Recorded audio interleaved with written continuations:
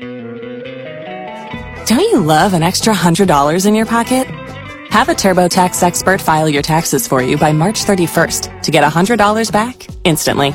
Because no matter what moves you made last year, TurboTax makes them count. That means getting $100 back and 100% accurate taxes, only from Intuit TurboTax. Must file by 3/31. Credit only applicable to federal filing fees with TurboTax full service. Offer can be modified or terminated at any time. Bienvenidos al segundo segmento del show de Gloria Cárdenas. Como todos los sábados acá en La Grande. Ahora usted puede escuchar este show en la sección de On Demand en lagrandesoleil.com o también en familiaamerica.com.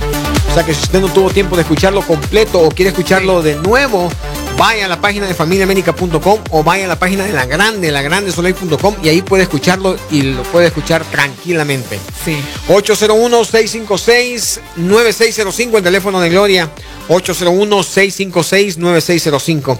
Y hoy estamos hablando acerca de lo que supuestamente sucederá mañana, Gloria, acerca de estas redadas que ICE o el gobierno del presidente Trump ha anunciado, que llevan esa finalidad de enviar el mensaje de temor a las familias centroamericanas que vienen a pedir asilo. Exactly. So to address the humanitarian crisis at the southern border, it is absolutely necessary that we need to find solutions to allow for fair and thorough representation of these asylum claims. And also, we need to tell the administration, these immigration judges need to have the ability to close cases that are not a priority so that they have time to listen to the asylum cases.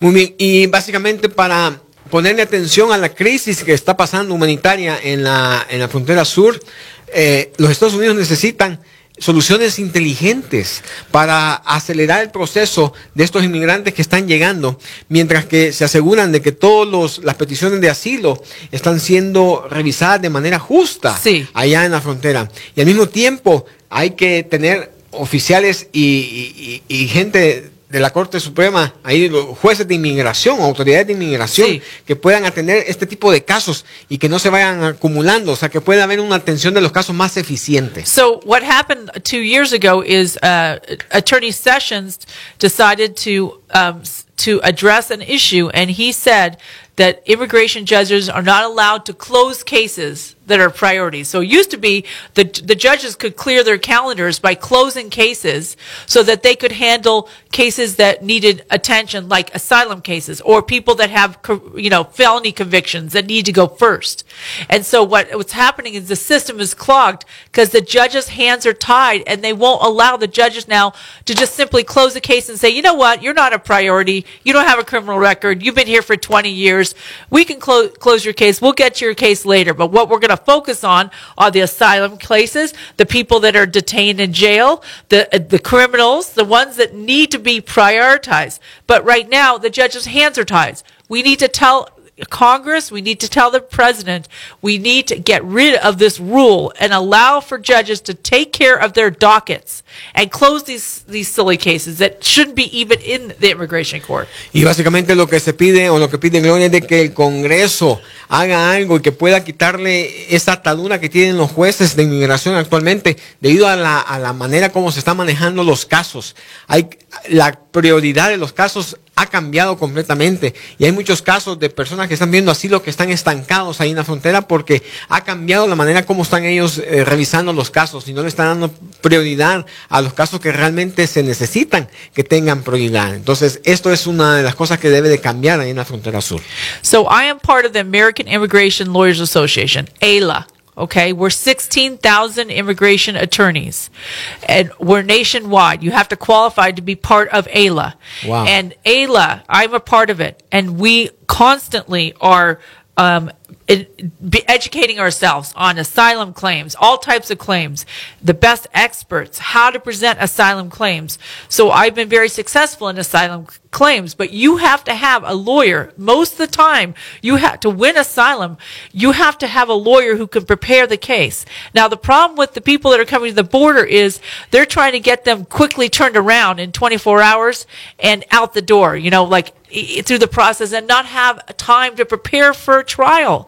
And you don't need a lawyer, but you should have a lawyer to present a fair claim.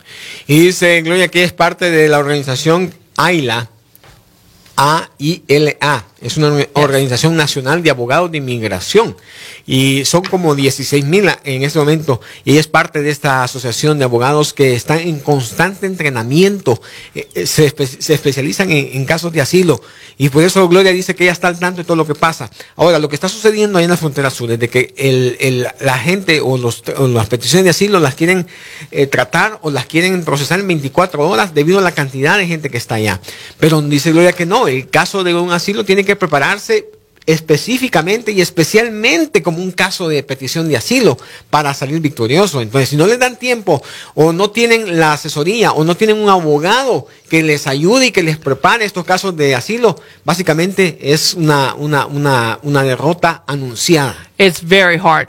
At the next break, I'm going to tell you step by step how you can locate your loved one if they get taken into ICE custody, just generally how you can go about locating your loved one, because I get many calls and people want to know how they can find their loved ones who've been picked up by ICE. We're going to talk step by step. One, you should do first, second, third, fourth, after the break. Muy bien, vamos a ir a un corte musical, pero cuando regresemos, pongan atención, porque Gloria nos va a decir los pasos 1, 2 y 3, 4, qué hacer cuando un familiar o cuando alguien de su familia ha sido detenido o se lo han llevado los agentes de inmigración. You're going to want to have a pen and paper. Por favor, tengan papel y lápiz, porque nos va a explicar cómo ubicarlos, Sí. cómo localizarlos. Y luego nos va a decir los pasos necesarios que hay que hacer si alguien es detenido por ICE. Interesante, no se lo pierda. Lo analizamos al volver.